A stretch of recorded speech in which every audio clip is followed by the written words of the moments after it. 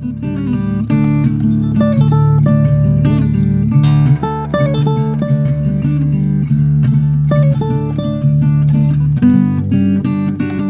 ready to do this thing? I'm here. I'm awake. And I'm here. All right. Welcome to the Duke and Duchess podcast, the #1 clothing optional fantasy book review podcast. Oh, we're going right there, aren't we? It's clothing optional. Sure. Why not? You don't have to be dressed to do a podcast. If you're in your car, I recommend being clothed from the waist up. Well, yeah, it's only decent. Just like tidbit there.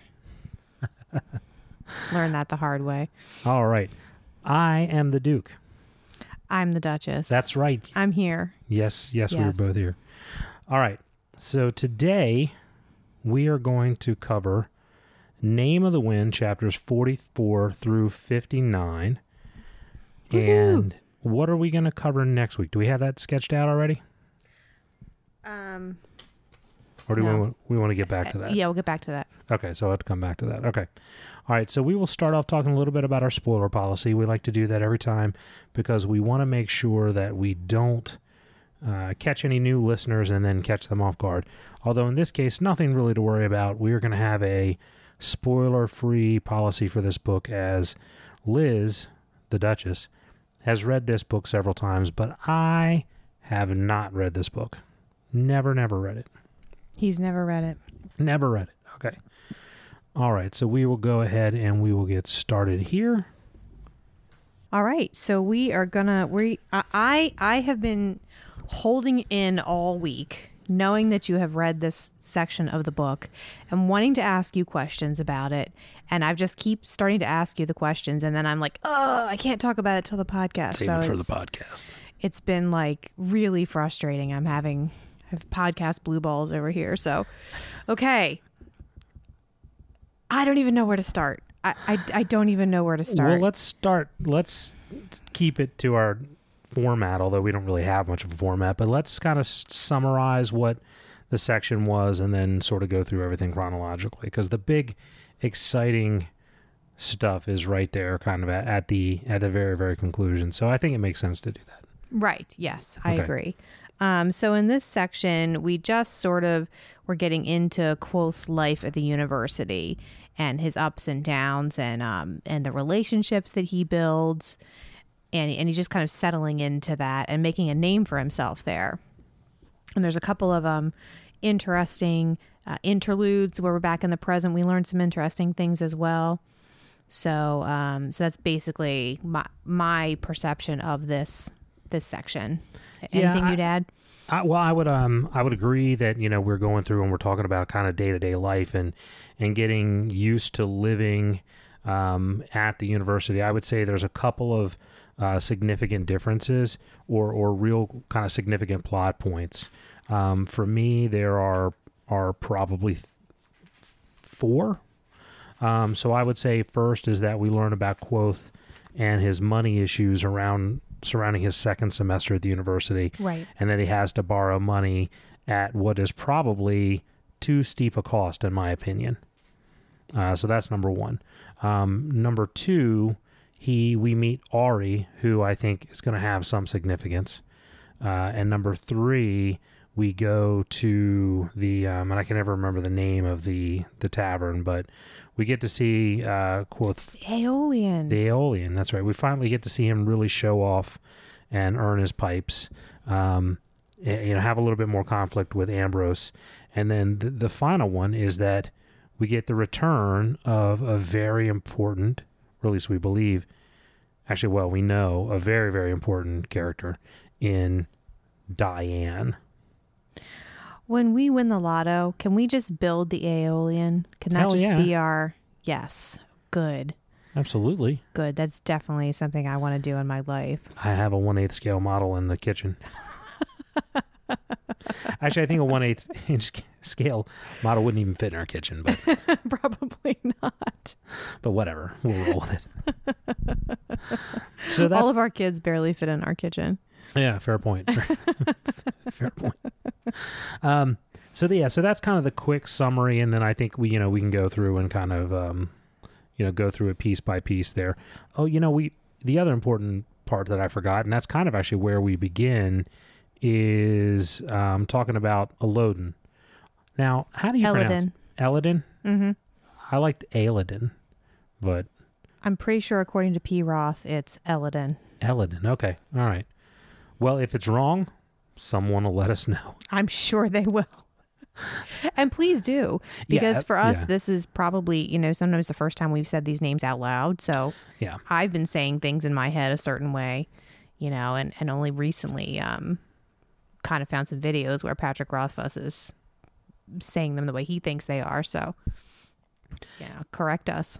Yeah, and we're not, we don't read or listen rather to the audiobooks, so we don't have any help there. We got several corrections on our pronunciation of coat when we were pronouncing it cote. And you know what? We're grateful for that. So chapter 44 is where we began. And really what I think, so there's a long conversation with Kilvin in the fishery about ever burning lamps. And, this is the second time it's been brought up, and I'm sure it's not for no reason, although I can't figure out exactly where that's going to go yet. There's clearly some reason why that keeps coming around. And then also, Quoth talks to his friends trying to figure out who's going to be a sponsor to get to the next level. Is it Raylar? Is that the next level? Yes. Okay. So he's trying to find out who's going to be a sponsor for that.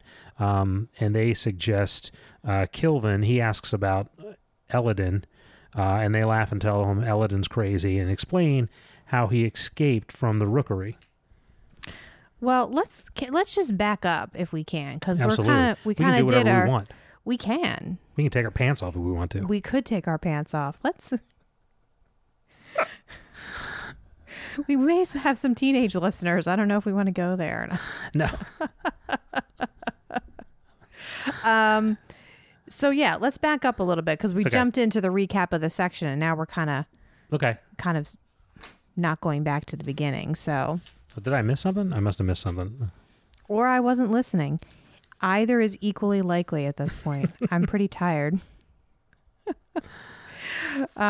So we talked about, so you're talking about Kilvin. Yeah. Mm-hmm. And we talked about the art of artificery. Yeah, correct. And I just think that's an interesting addition to the magical system that we hadn't talked about before in the book. I'm sorry, did you talk about that where I wasn't listening? No, I to didn't. You? I didn't really get into it. So I like that. So you have the idea of sympathy, which is basically believing two different things in your mind and making things happen basically out of the strength of your belief or the strength of your mental will, forcing your will on the world. Yes.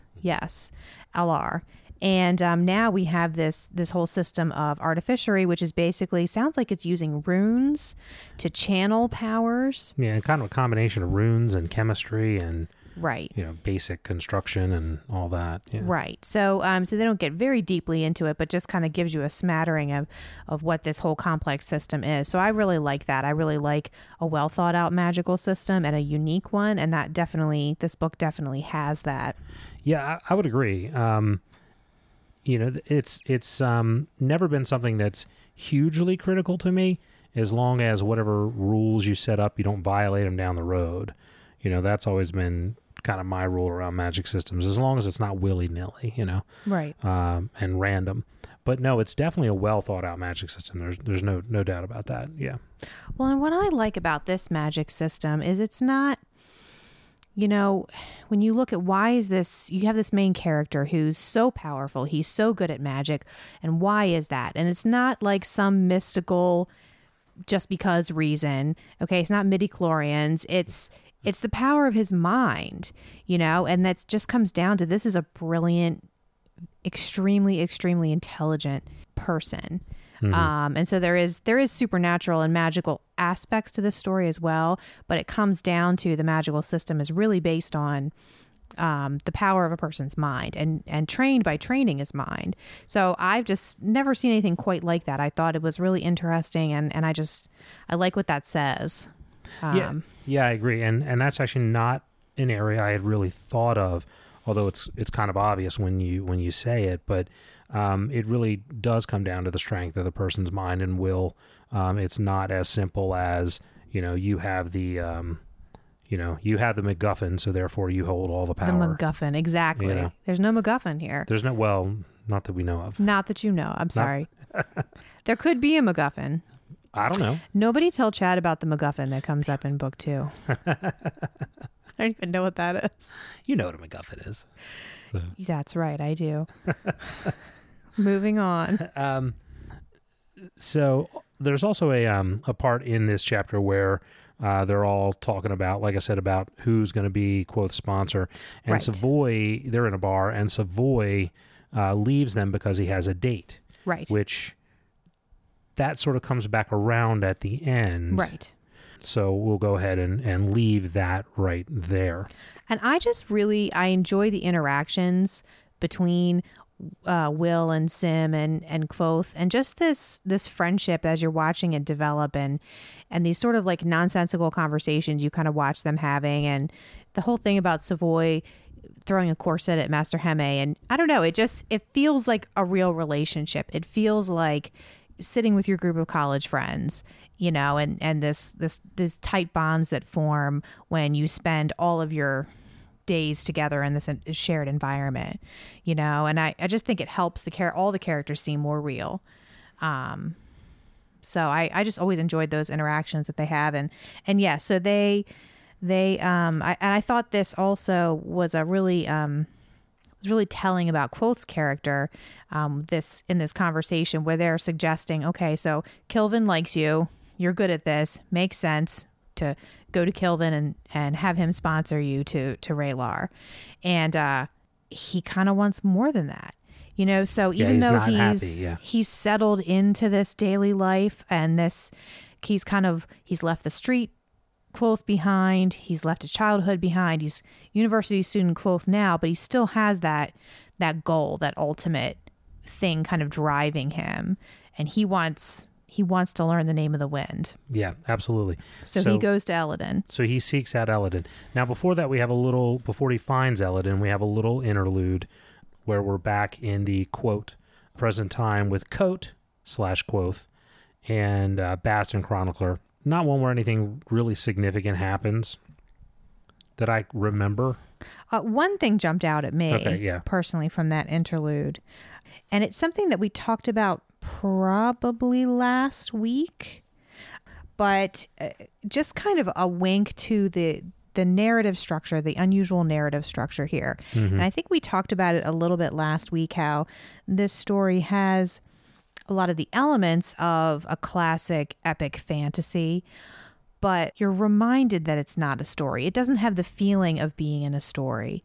And I think we talked about this too a little bit when after Kvothe's parents died and he wandered off into the woods, and how in sort of your traditional epic fantasy story, he would then go and like overcome a triumph and go right and get his revenge, and like things would progress. And instead he just kind of flounders around for 3 years and just forgets that he knows anything that he knows, and it makes him more real, and it makes the story feel more real, because that's what a person would do. And so I feel like this is the chapter where Kvothe directly says that, because Bast, I think, turns to him and says, why didn't you go back and find Scarpy? Yeah, that's right. Mm-hmm. And Kvothe says, well, you could say it was this and you could say it was that, but the reality is that I wasn't living in a story. Yep. And if you can look back, he says, you look back over this as a cohesive narrative and it would make sense. This happened and then you do this. But he was living it. And so he explains that, even though, and I think one thing that that comes back later is, he's talking about, okay, think of all the stories you've heard. You have a young boy, his parents are killed. He sets out for vengeance. What happens next? And Bast says, oh, well, he finds help, a clever talking squirrel, an old drunken swordsman, that sort of thing.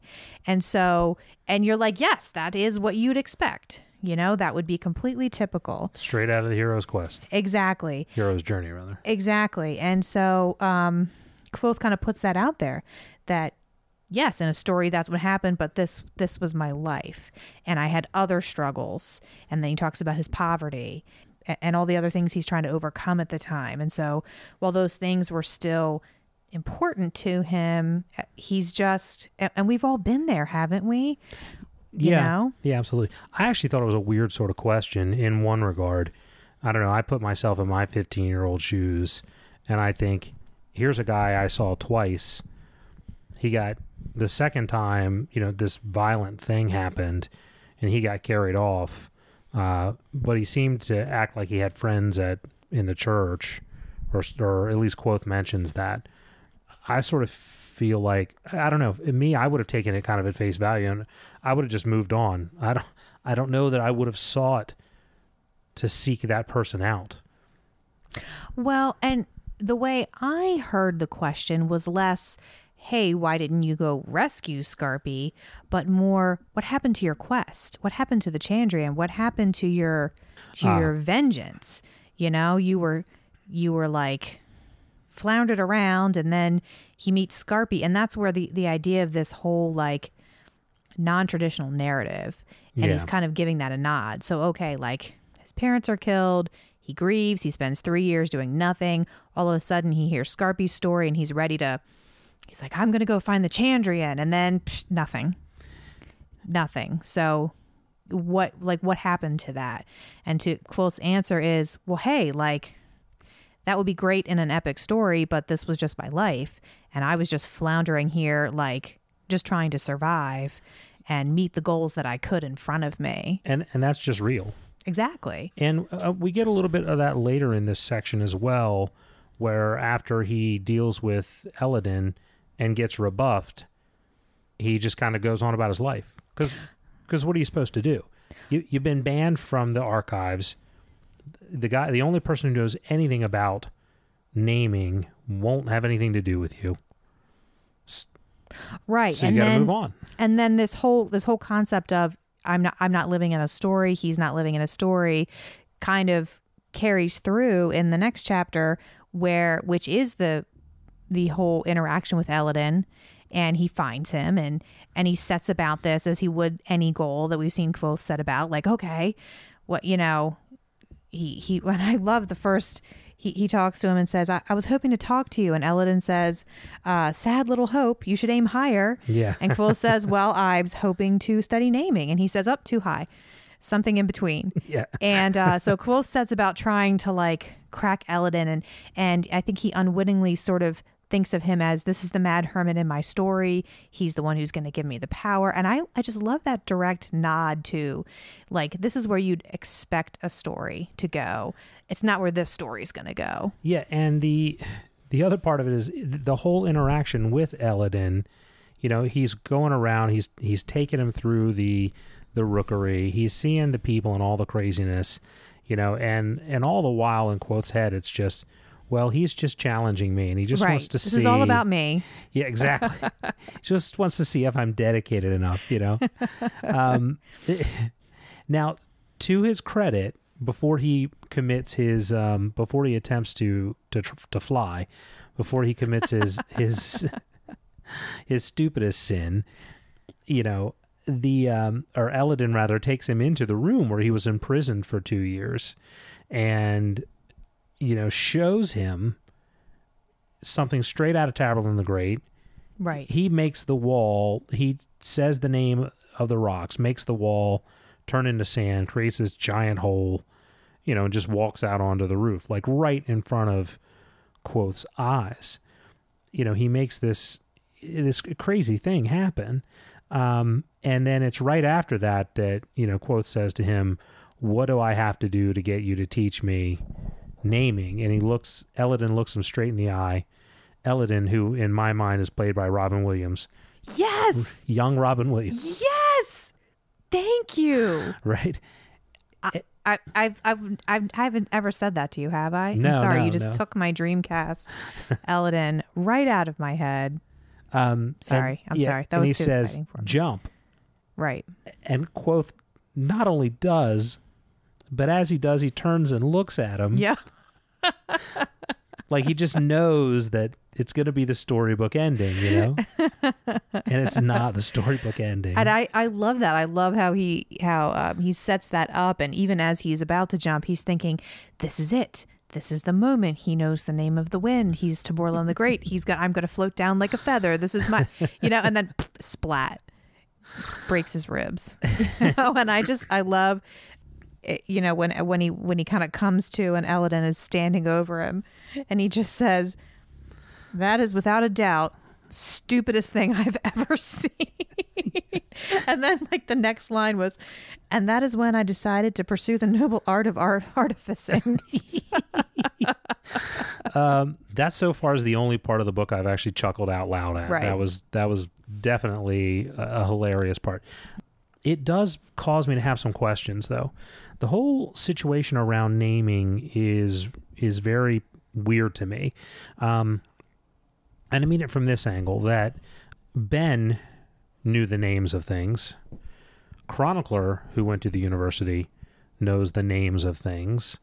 But it seems like the current university, that's just either a lost art or just something they're not pursuing, or we haven't seen it. I don't know. But from what I gather, it seems like that's just not a road they're even going down anymore.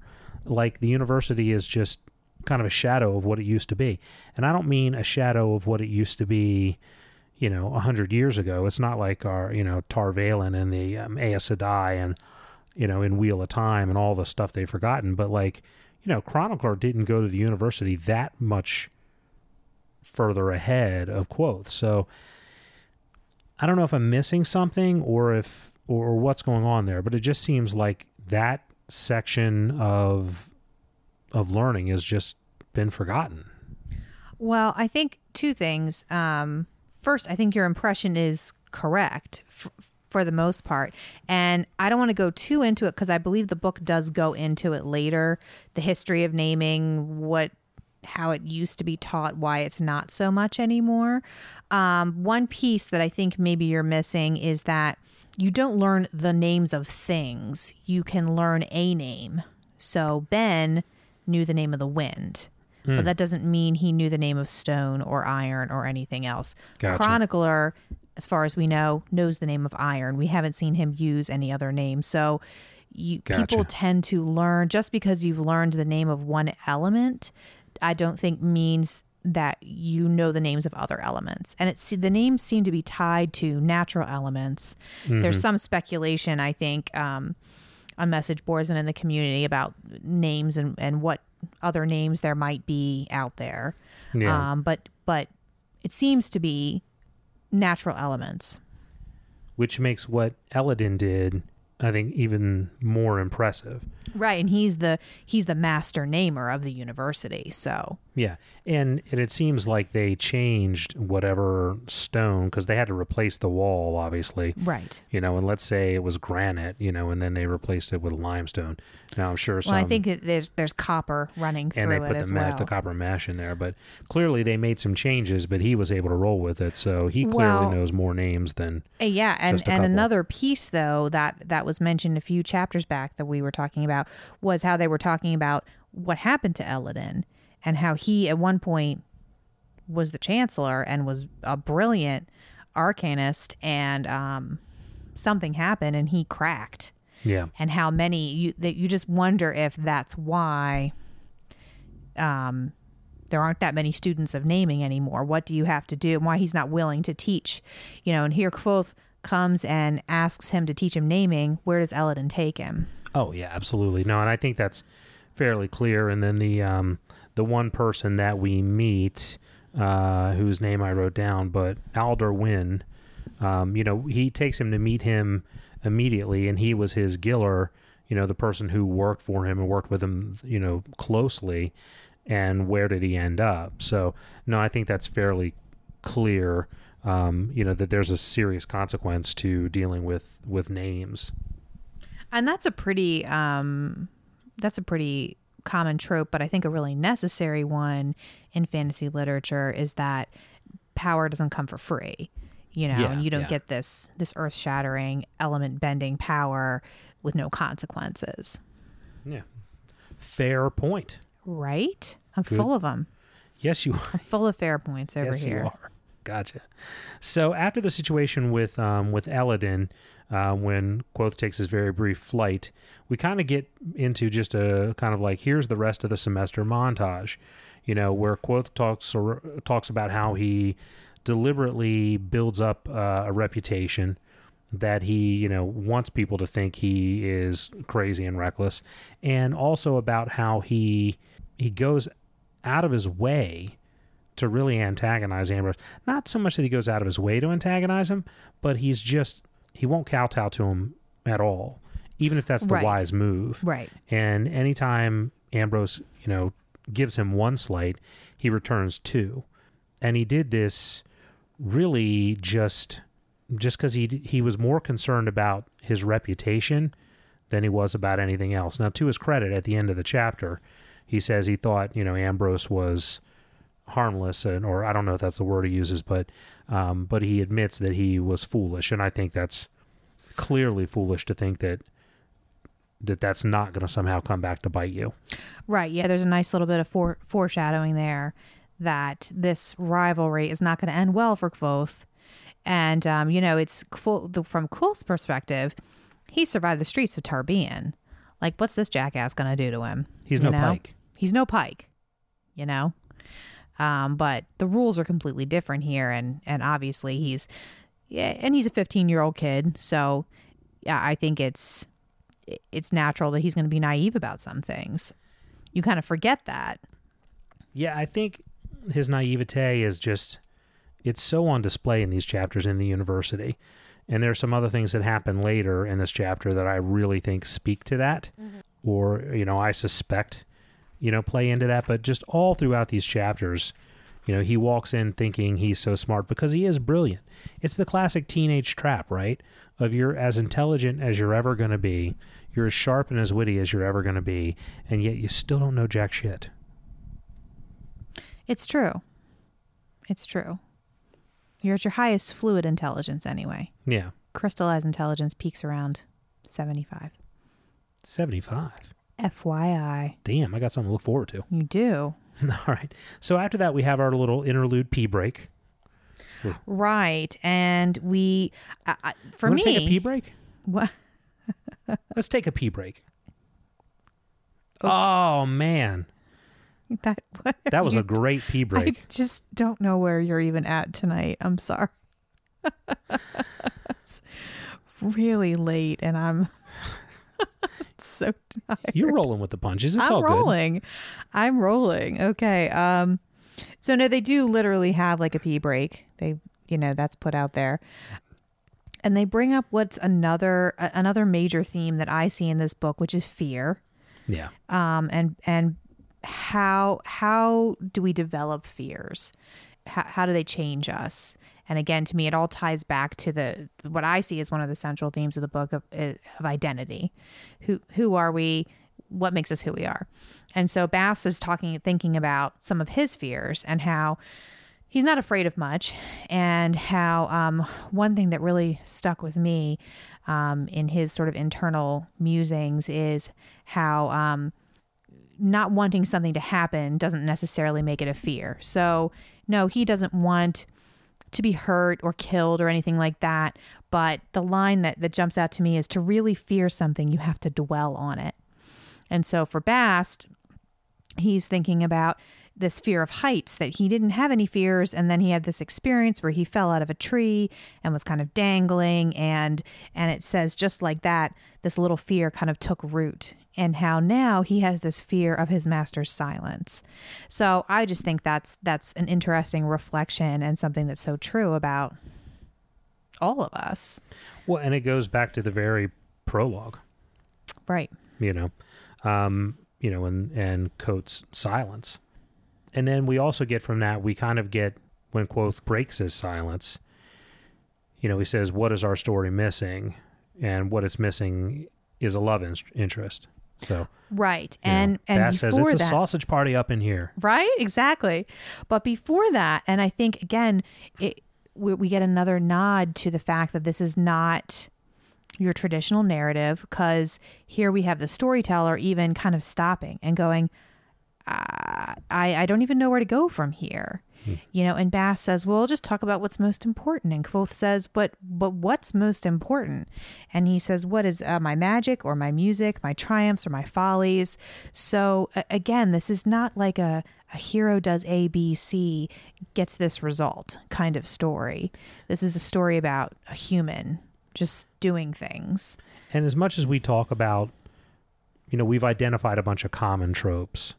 The idea of starting out at an inn, the idea of your parents get killed by the enemy, all these different tropes that we've talked about, the wizarding school.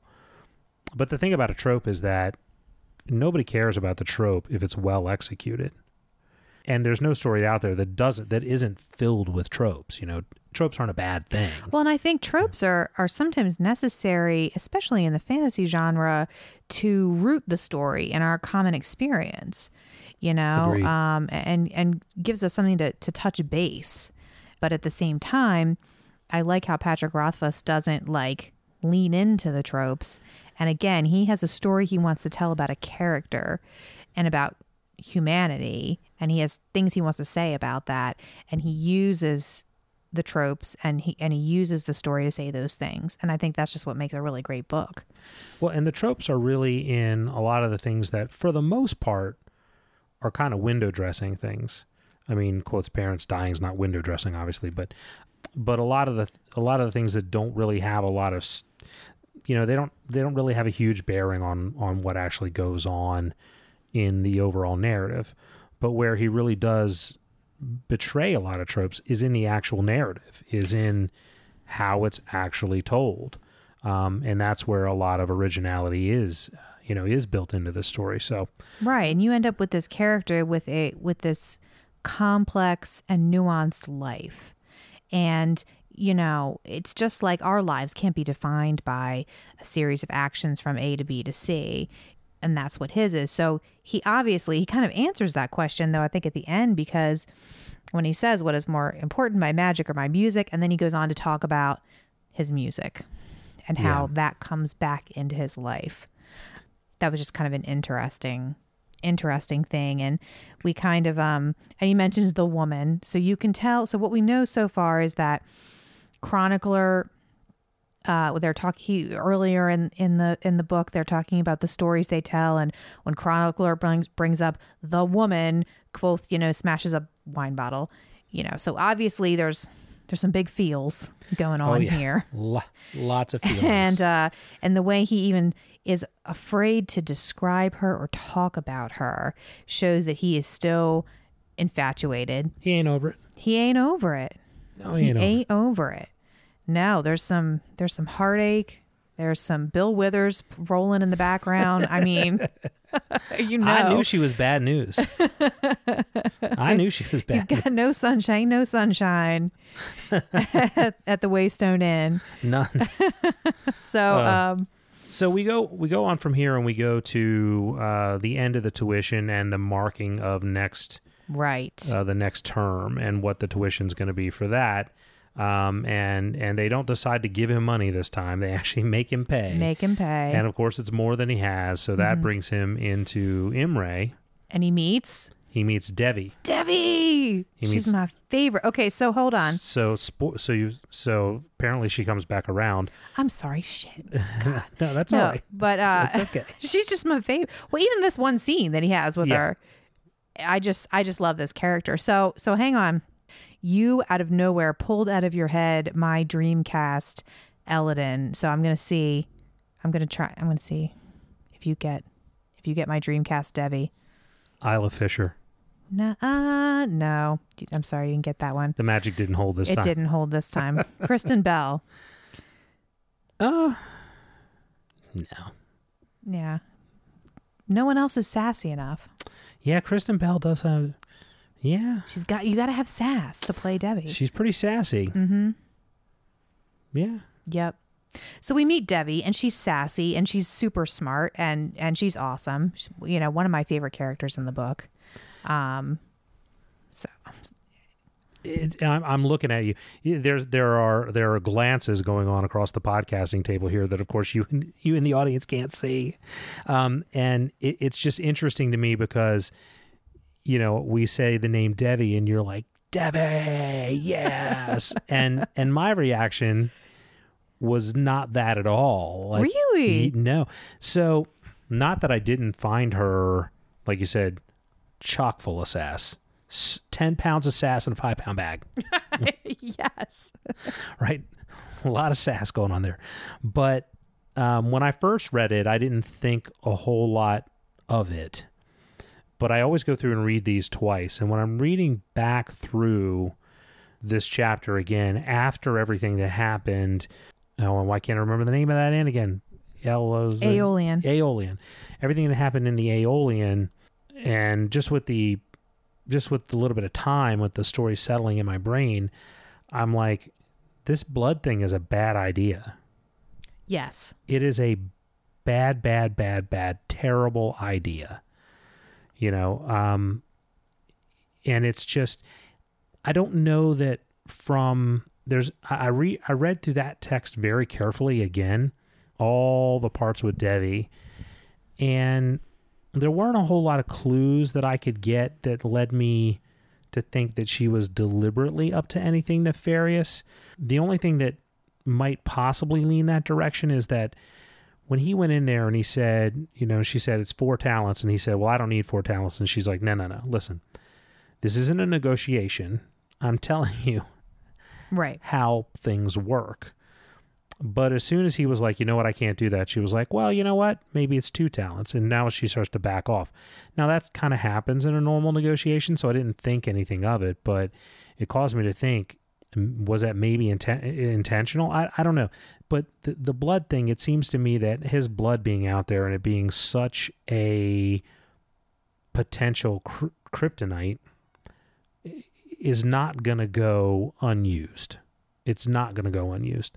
Something's going to come from it. And I feel like that blood is going to end up in the hands of Ambrose, one way or another. And maybe I'm wrong about that, but that's just my overly paranoid impression of what's going on here. And, it even caused me to think this whole time that, he's talking, again, we talk about him being naive, right? So he thinks he knows what's going on so much. He thinks he knows this game because he's been around people and he lived in Tarbian. But the reality is he gets there, it's not who he thinks it's going to be. She asks for blood on top of the interest and all these other things. And do we know that, she plays it off like that's a normal thing, but did he see any other bottles? We don't know that that's normal. Right. It doesn't say anything about that. Yeah. Just because she says it is, doesn't really mean anything. So she could still be an outstanding character. She could have nothing to do with Ambrose, not at all be in league with him. This could be 100% of the normal way that she does things, but that blood's going to end up in somebody else's hands. I'm not going to speculate with you either way there, obviously, but I do. I enjoy hearing your speculations. My paranoia. Your tinfoil hat. I love it when you get out your tinfoil hat. I've got several. What I take from this chapter on my most current reread is the how he's finally bringing up music, and he hasn't talked about it or any addresses that.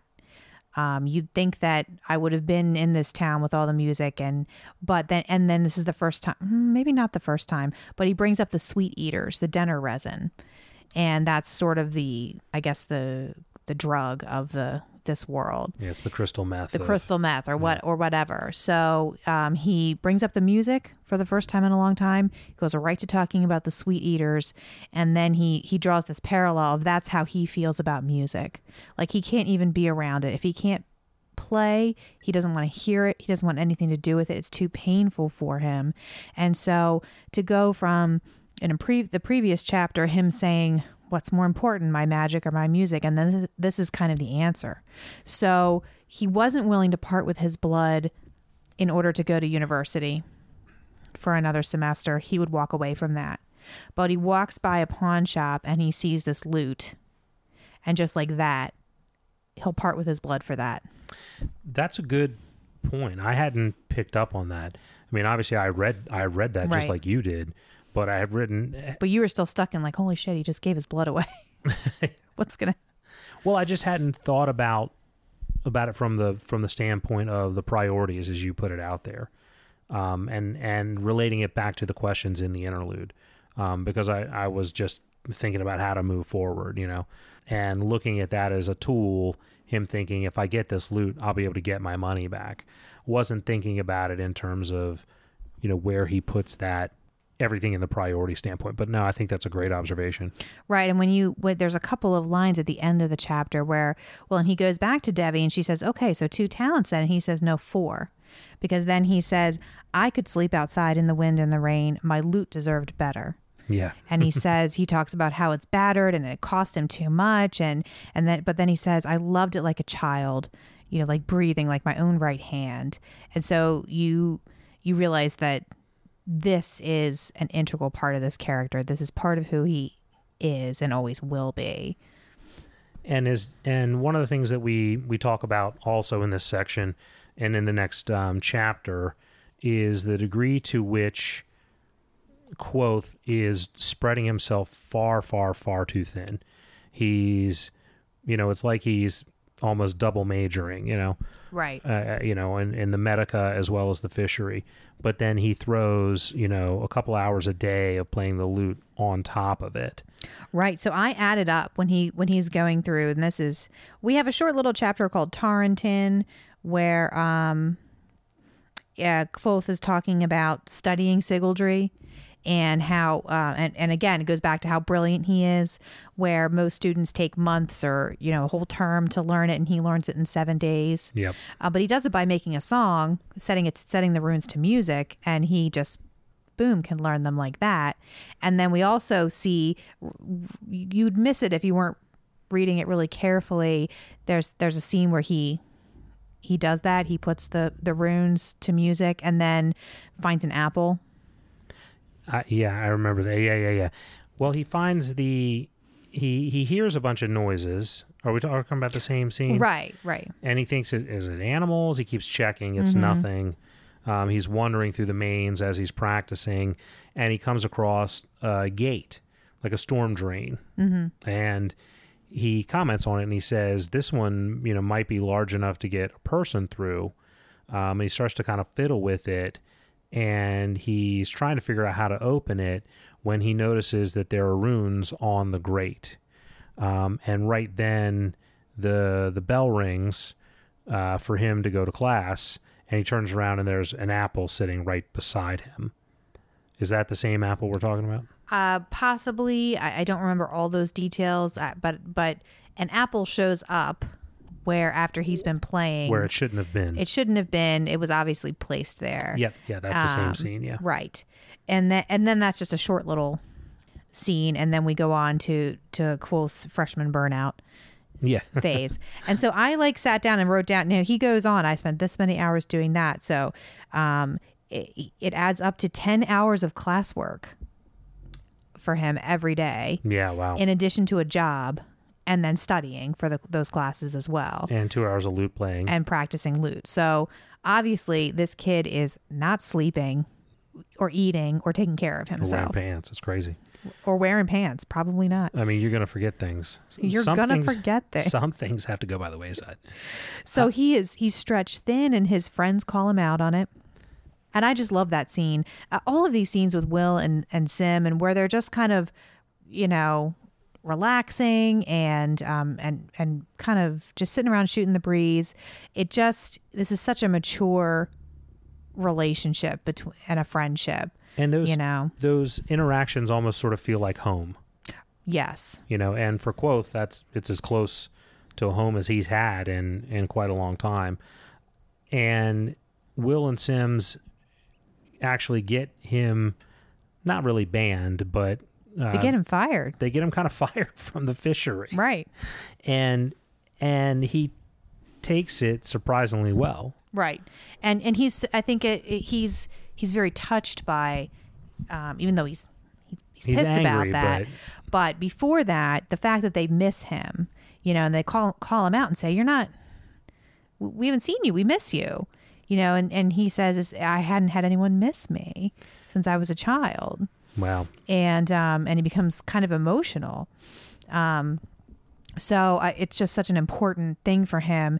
And I also, something that always sticks out to me when I read this chapter is what he says about poverty and what it's like, and you might, he says something about, you might ask why I didn't tell my friends how poor I am. And if you have to ask that, then you've never been poor. You've never been poor. Yeah.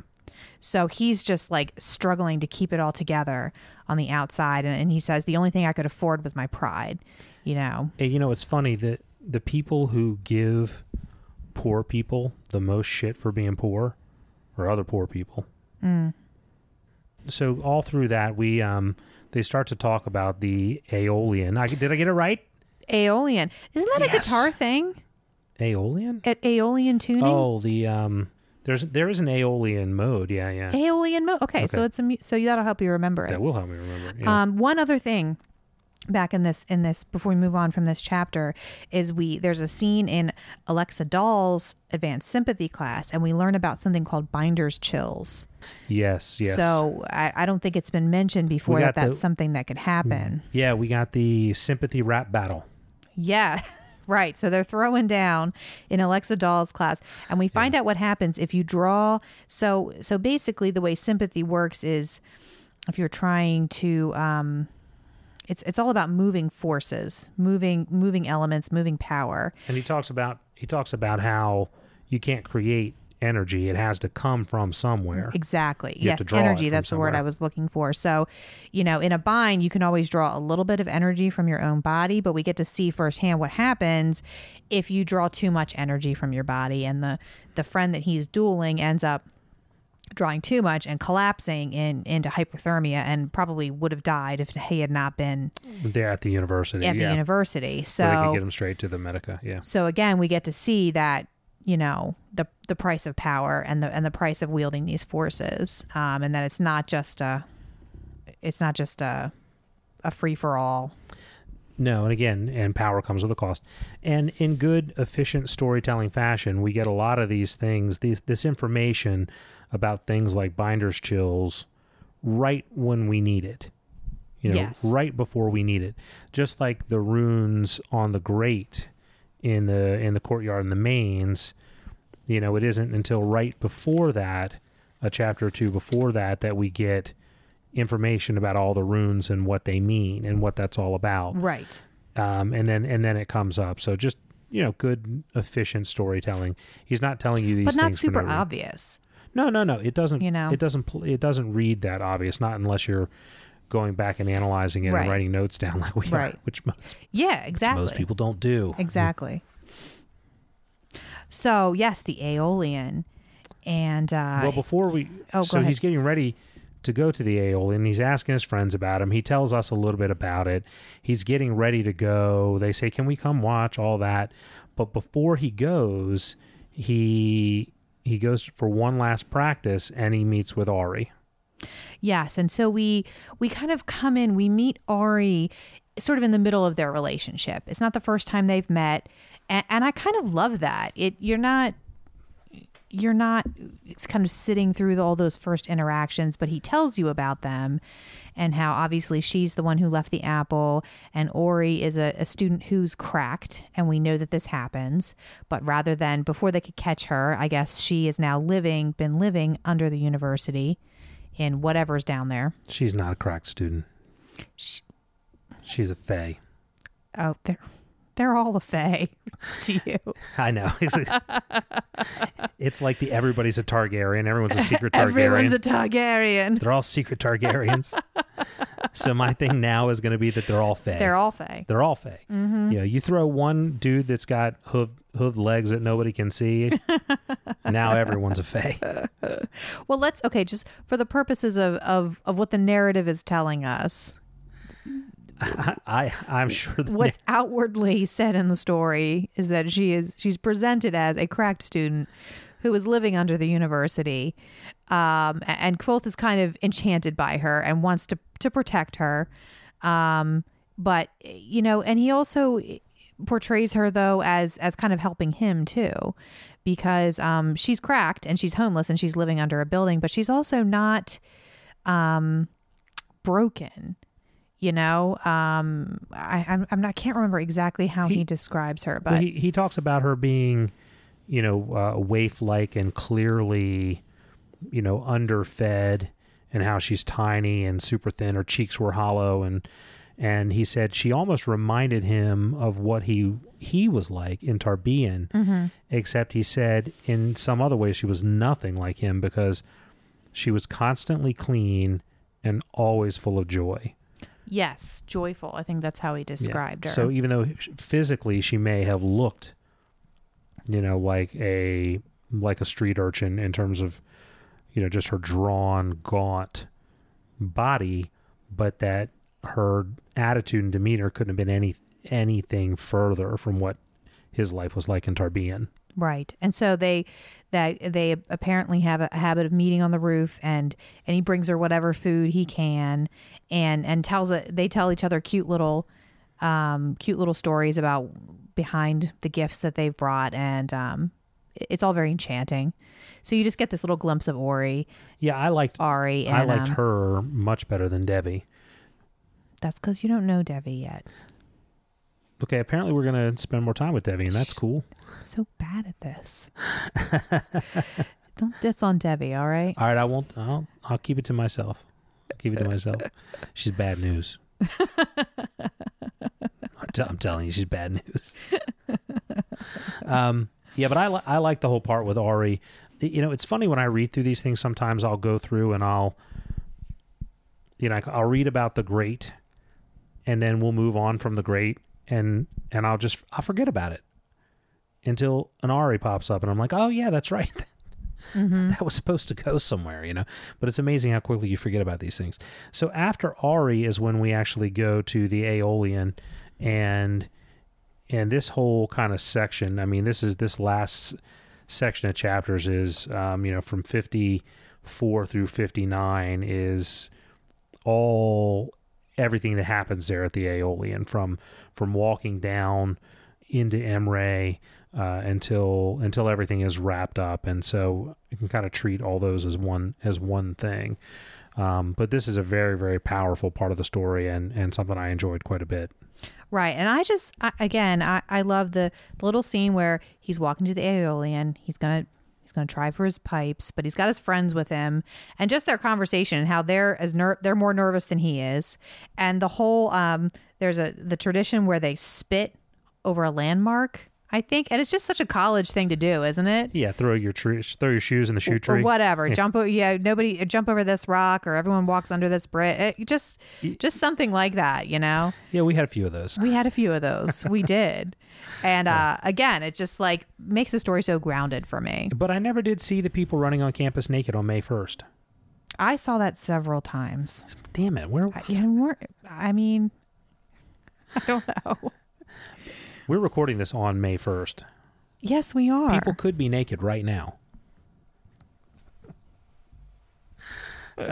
Anyway, so we get to the Aeolian. We meet one owner outside, Dayak, who's playing bouncer. Right. And then we meet the, I guess, master of ceremonies, for lack of a better word, in Stanchion inside. They go through a lot of talk about the different beverages that they're going to drink, and and it's all just a cheerful, like college kids would, and it's just a cheerful, fun time. And Kvothe is his normal brash, charming, over the top, full of bravado self in both meeting Dayak and Stanchion. And then of course Ambrose shows up, but Ambrose does not confront him. He doesn't say anything to him. He just kind of makes eye contact and then mills around and waits. And, we have a couple people play music to get it, to kind of ground us and give us a sense of what, this is like and how difficult it is before Quoth goes up and plays the Lay of Sir Savian Tralliard. The last part I couldn't quite remember how it was pronounced, but so the Lay of Sir Savian Tralliard, and his whole hope, his crazy ass hope, is that there's going to be somebody there to play the female part. Now, of course, we know from other things that were said beforehand that somebody is going to be there, and that it's going to be the woman, the love interest, you know, the one with the too round a face, as Bast said, or crooked nose. The crooked nose, that's what it was. Yeah, but perfect ears. You don't always appreciate somebody with perfect ears. And you know, so he goes up there, and for the most part, although I don't mean this in a negative way, it kind of plays out exactly how you would expect it's going to play out. It's well written, don't get me wrong, it's enjoyable to read, but it kind of plays out exactly like you would think it's going to play out, with one notable exception, and that is that at the point, you know, where we're really kind of at the critical ending juncture where he can close and wrap up the song, one of his strings breaks. And you know, this whole thing could really come crashing down in a horrible, embarrassing epic fail. But as we know, Quoth can play the lute with 4 strings. But can he play the Lay of Sir Savian Tralliard with 6 strings? The answer is yes, at least the ending. Well, and let's talk about the Lay of Sir Savian Tralliard, because you know, for me, since I read this book years ago, and every time I read it, I want to hear this song. So it's just really exciting to me that this is being adapted for the screen, and we're going to get a chance, and that Lin-Manuel Miranda is writing it. Well, he's going to have his work cut out for him, because they build this song up. They build this song up, and like, this is the bomb diggity of songs. This is I can't think of an equivalent right now, because you and I don't like the same kind of music, but this is like the bestiest of the best songs you ever heard. Well, it's the bestiest of the best song, but it's also like, you know, Bach 4-part inventions laid on top of it. Like, if it was laid on top of, like, you know, Uptown Funk, you know, like. It's a pretty good song. You know. But, you know, so yeah, Quoth comes into this, you know, saunters into this place, and tells the owner, you know, I need a place to burn. And that's the best. Gets up there and whips out the hardest song. And the guy's, are you sure you want to play that? You don't even, you're just, okay, all right. And so, yeah, he just pulls it out. And so, you know, I feel like we've witnessed enough of the rug kind of getting pulled out from under our protagonist in this book, that we're just, at this point in the story, you're itching for something to go really right. Yeah, you know, absolutely. You're itching for like an epic triumph, and you really get that in this scene. Yeah, absolutely. And you know, I mean, Patrick Rothfuss does a really good job with this character of keeping a good balance between him just doing stupid things like jumping off of roofs, or pissing off Ambrose and then walking in there and getting kicked out of the archives, but also him, you know, being really good. Like, he keeps a really good balance of that. But you're right, you know, in this area, you really want him to succeed, and like I said, it goes kind of how you want it to go. But I think that little extra thing that he throws in on top of it, of the unexpected breaking of the string, you know, that's kind of the wild card that gets played there. And he's earned the ability to pull that epic feat off in the spite of this challenge, because he's already laid that groundwork for it. You know, if he hadn't laid that groundwork for it, it would seem like a Mary Sue sort of thing. Right. And that's a really good point. Like, with this character, you've been through so much with him. You've seen those months in the woods that he just played the lute on 4 strings. So yeah, it's not like, oh, and all of a sudden I was like epic shredding on my lute rock star, you know. I broke the string and was like, whatever, man. Right, exactly. Yeah.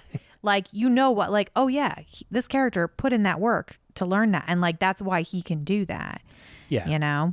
So it goes, it really goes amazingly well. And he earns his silver pipes. Yay! And he gets a bag of money. Did you pump your fist? I pumped my fist a little bit. Well, you were sleeping next to me, and I didn't want to wake you up. But internal fist pumping. Yes, very much so. He gets a bag of money from one of the guys who was a good character. I like the Prep. Yeah. I couldn't remember his name, but I like that dude. Tim Curry. Good one. I like that. It all goes really well.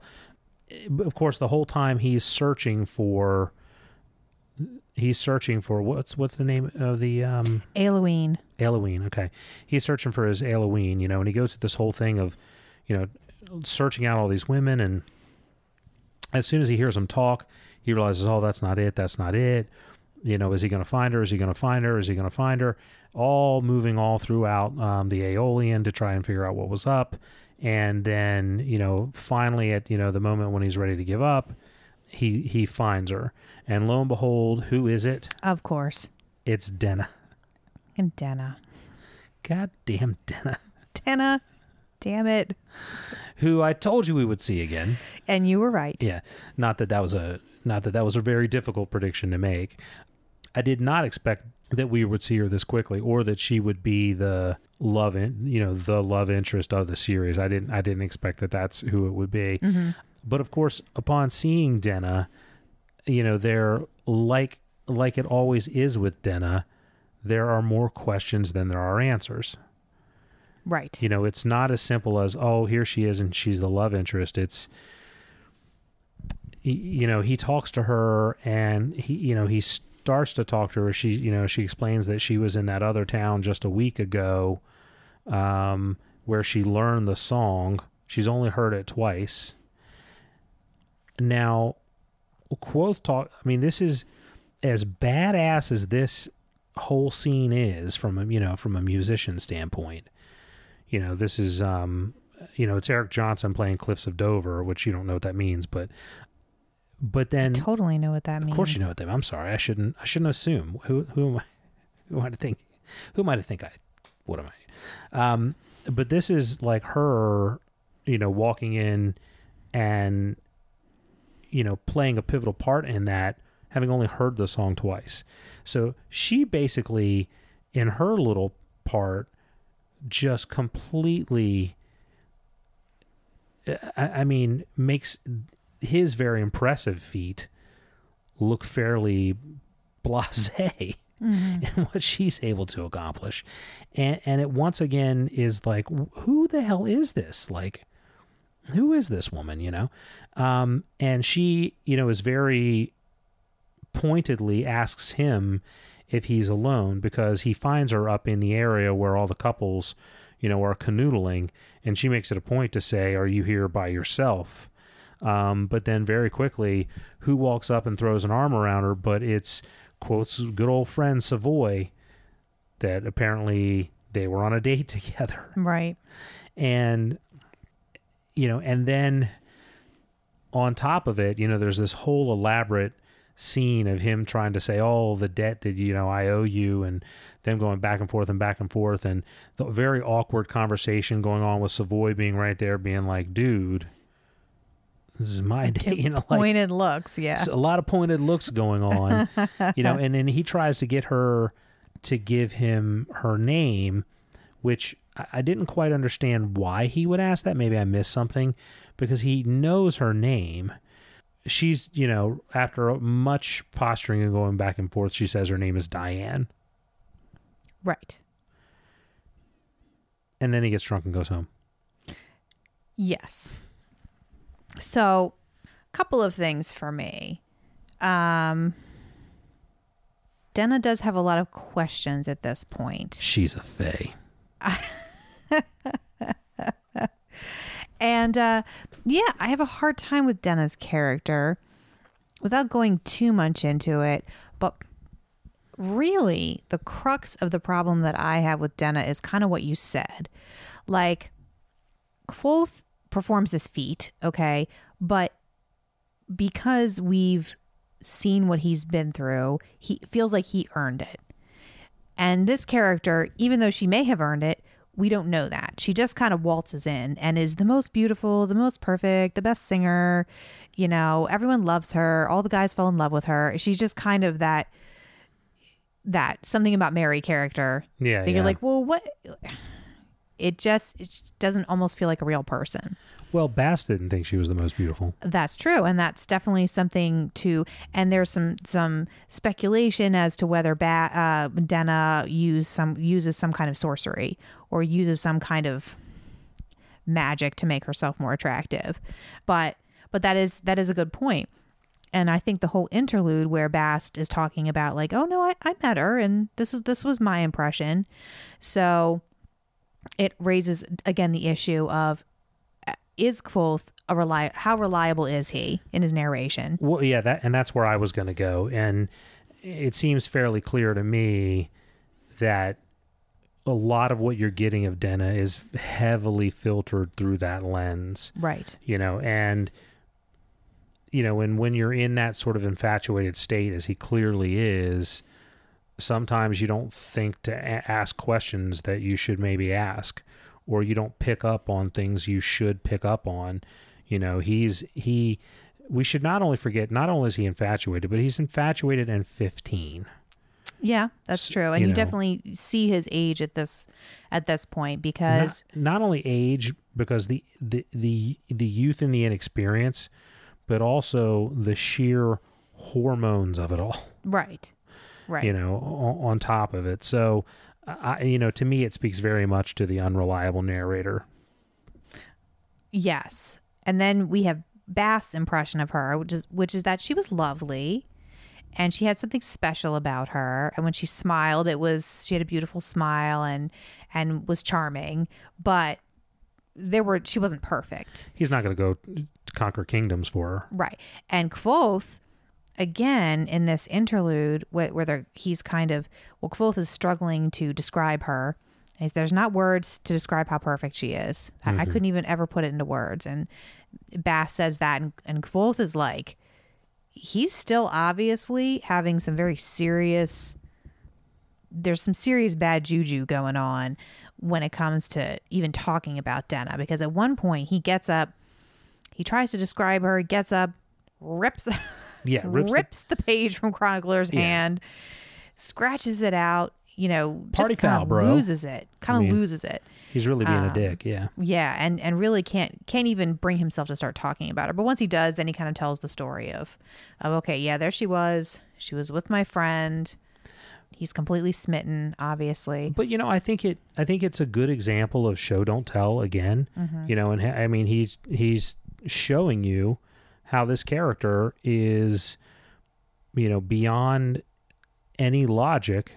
He is nutso over this woman, and he can say it, and he does say it, but he clearly shows you in his actions that he's a mess when it comes to her, and he can be, very logical and very cold, and he can be brilliant and all these other things, but once again, his emotions, he's a slave to his emotions. He clearly is, and this is just one of those areas. We don't know yet what it's going to mean. Obviously, there's some bad stuff that's going to come of this, but she's not with him now. Where's she at now? So it's not going to go well. We know that, but we don't really know why or how it's going to fall apart or what it all means. But man, she's a strange bird. That Denna's a strange bird. Indeed. And so, the very last chapter, which you kind of summed up as Kvothe gets drunk and goes home. It's called All This Knowing. And for me, it was one of the most beautiful pieces of writing in the book. It's well written. I didn't mean to be dismissive of it. Okay, good. It's very well written. Good. I took it a little personally. Not really. But no, it is. It's just one of the most beautiful pieces of writing in the book. And even though plot-wise, all that happens is he and his friends get drunk, walk home, but just the way he describes it, that feeling of just being young, walking home with your friends, feeling like you're the center of the universe, and nothing bad's ever going to happen. And I think that's something that most people can relate to. And Yeah, again, absolutely. it just makes his character feel so real. Trivia tidbit, which most people who are fans of the book and are following it know. But when Lin-Manuel Miranda read this book, he tweeted a picture of that page of that chapter and said, this is the feeling I was trying to capture when I wrote Story of Tonight. Yeah. Which is a song in his musical Hamilton that's about four young friends drinking together, like, you know, fans of both of these people's works just went, ah! And no, that's great. I mean, I hadn't heard that before, but of course I know Story of Tonight, and you know it's a great analog. Those two, you know, fit very well together, and yeah. And so that was, you know, fans of the book and of the play were just like, yay! And then they had this little Twitter bromance, Lin-Manuel Miranda and Patrick Rothfuss. It's just adorable. So it's pretty exciting that has played out, that he's going to write the music for the play. I can't, or the whatever screen adaptation. I can't think of anyone else that would be more fitting to try and write the Lay of Sir Savian Tralliard. I mean, yeah, it is great, and I know Patrick Rothfuss has talked about, you know, it's more important to him, you know, who he works with and what the quality of the work is, as opposed to, you know, how much money they pay him for this. You know, he wants it to be, you know, what he wants it to be, you know, and wants to have that control. And I mean, it seems like he's happy with the folks at Lionsgate, and if they're allowing, you know, him to have some control and put Lin-Manuel Miranda and get them involved, seems like they're invested in doing it the right way. So I think that to me speaks well of our chances of getting a good movie / TV show, whatever they're going to make out of this, you know. So all good stuff as far as that is concerned. Right. So next week, what are we going to cover next week? We're going to cover chapters 60 through 70. 60 through 70. 60 a nice, through 70. Even 10 chapters. I like it. I like it. All right, so is it time for predictions? Predict it up, baby. I got predictions this time. Predict it. The last couple of last few podcasts, I've been like, you know, at this point, I've been like, I don't know. Maybe we shouldn't have even said that because I don't know what I have to predict. But this time I got some. So, and some of these aren't necessarily just about this particular section, but I've got a theory around the Waystones or the Greystones, whatever you want to call them. Right. And when we go through the early part of the books, it seems like any time we're at a really critical junction or something happens, there's a Waystone or a Greystone involved. We start out at the Waystone Inn. Right. When we run into a Greystone right before his parents die. Yep. When he has his dream in the woods, there's a Waystone that's acting like some sort of a gate with like some sort of weird film. And I think that in particular is very, very important. When he is at the inn staring into Denna's eyes, losing himself, they're sitting on the stones from a Waystone. Mm-hmm. So the Four Corners door in the archive is made out of gray stone, not gray space stone, but gray stone. It's made from the same stone. So it tells me that these things are important.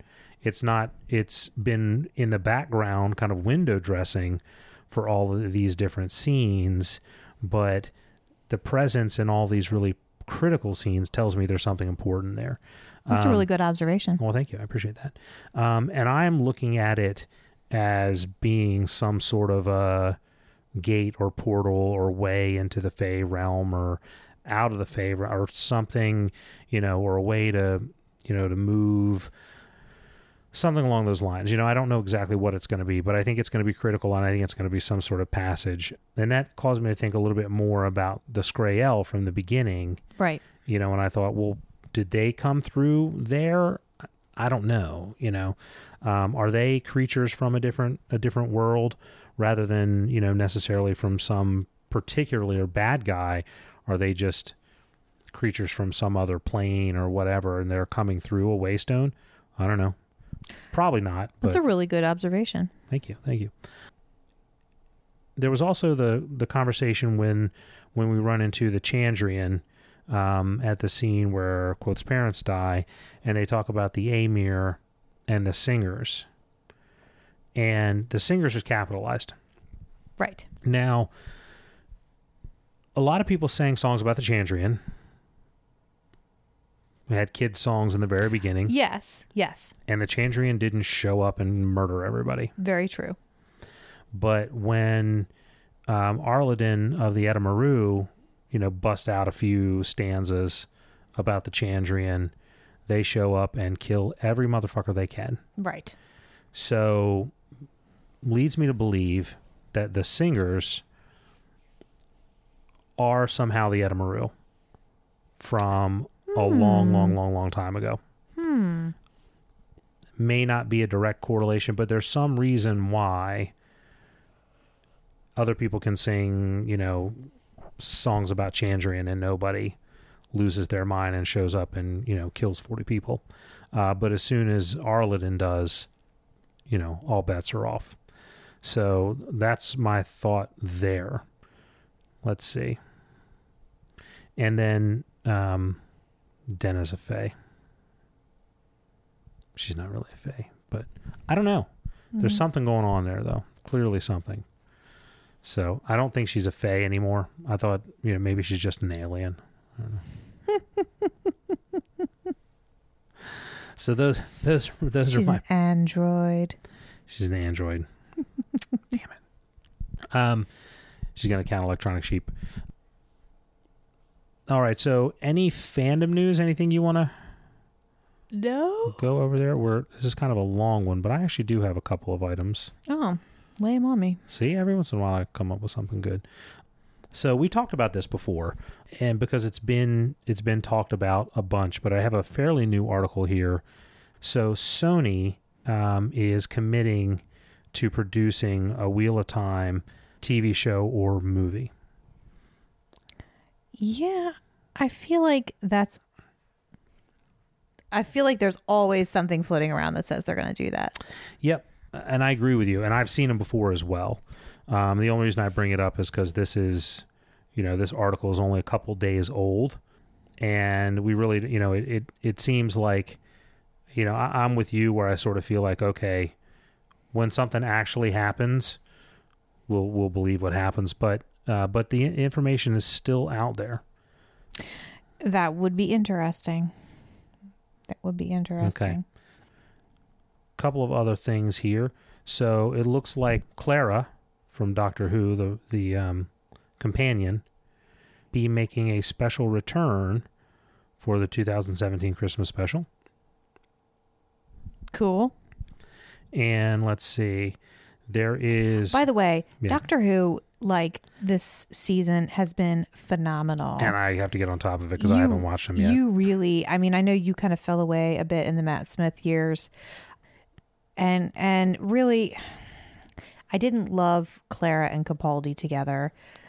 I just didn't. I don't know if it was the writing those couple episodes or what, but the new companion, Bill, is fantastic. The writing, I feel, has been real strong the last couple of episodes. It's been creepy and funny and just really good Doctor Who. So anyone who's fallen away in the last couple of seasons may want to give it a go again, because I'm enjoying it more than I've enjoyed Doctor Who in a while. Yeah, I want to get out there and give it its just attention, because I it's one of my favorite shows for a long time, and like you said, I fell off for quite a while, and I enjoyed the Capaldi episodes that I saw, but I don't know, it was hard for me to get back into it after having stepped away for so long. So I'd like to get, and I think you're right, the writing wasn't great, so I'd like to get back into it. It's a shame because I really liked the actor, Matt Smith. There were some great episodes during his run. Yeah. But yeah, overall, the writing just felt kind of bogged down and like not well thought out to me. Yeah, I would agree. Yeah. So yeah, we want to get back to that. Now, a couple of other things here. So we've heard about, in Game of Thrones, we've heard about them creating the Dothraki language. And there's a book for it. I think one of us. You have it. Yes, I have it. I have not opened it. But that's okay. You should get on that. I clearly should. Just saying, before the next date night.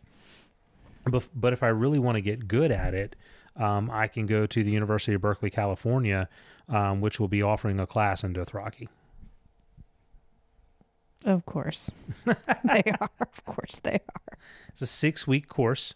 And David Peterson, the guy who actually wrote both Dothraki and Valyrian, has a class on the two languages. Oh, good for him.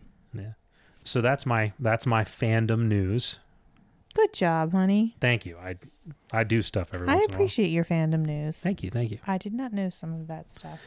All right, so you can find us on the Duke and Duchess podcast.com, on Facebook at the Duke and Duchess, and also at Twitter on the D&D podcast.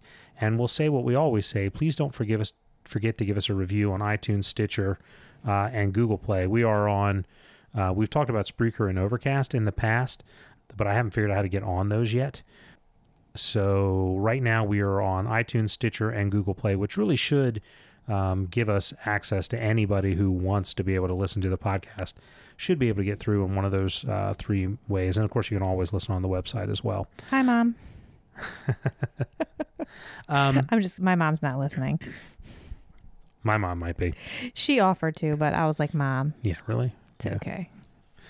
If you're not reading them books, anyway. We asked for the reviews, but I'm gonna take it a step further. Actually, I'm gonna ask. We love the reviews. Please give us the reviews. But if you really want to help us, tell somebody. Tell somebody about the podcast. Pimp us out. That's right. So tell your friends. We're not wearing pants. And some of us are wearing pants. If you really, you said pants were optional. I believe you said that. But that's okay. They are optional. Listeners at home, pants are optional. I mean, Go ahead. It's all right. Do you? In truth, if you're not living in the Arctic, they're always optional. Totally. If you're willing to live with the consequences, pants are always optional. It's true. But the reviews are great. But if you really want to help us out, tell a friend. And if you're like us and you don't know that many friends who have read these books, then pimp it out on social media. Tweet about it. Put it out there on Facebook. Right? Sure. Yeah. Am I wrong here? There's no lie. I don't see the lie there. All right. So this is coming in at our longest podcast ever. Ruh-roh. And what are our house words? What are our podcast house words? We do not edit. So with that, anything else you have? No. Nothing? No. Nothing? End it now before it gets weird. Oh, I think we're past that point. All right. So good night, everybody. Have a good night. Good night.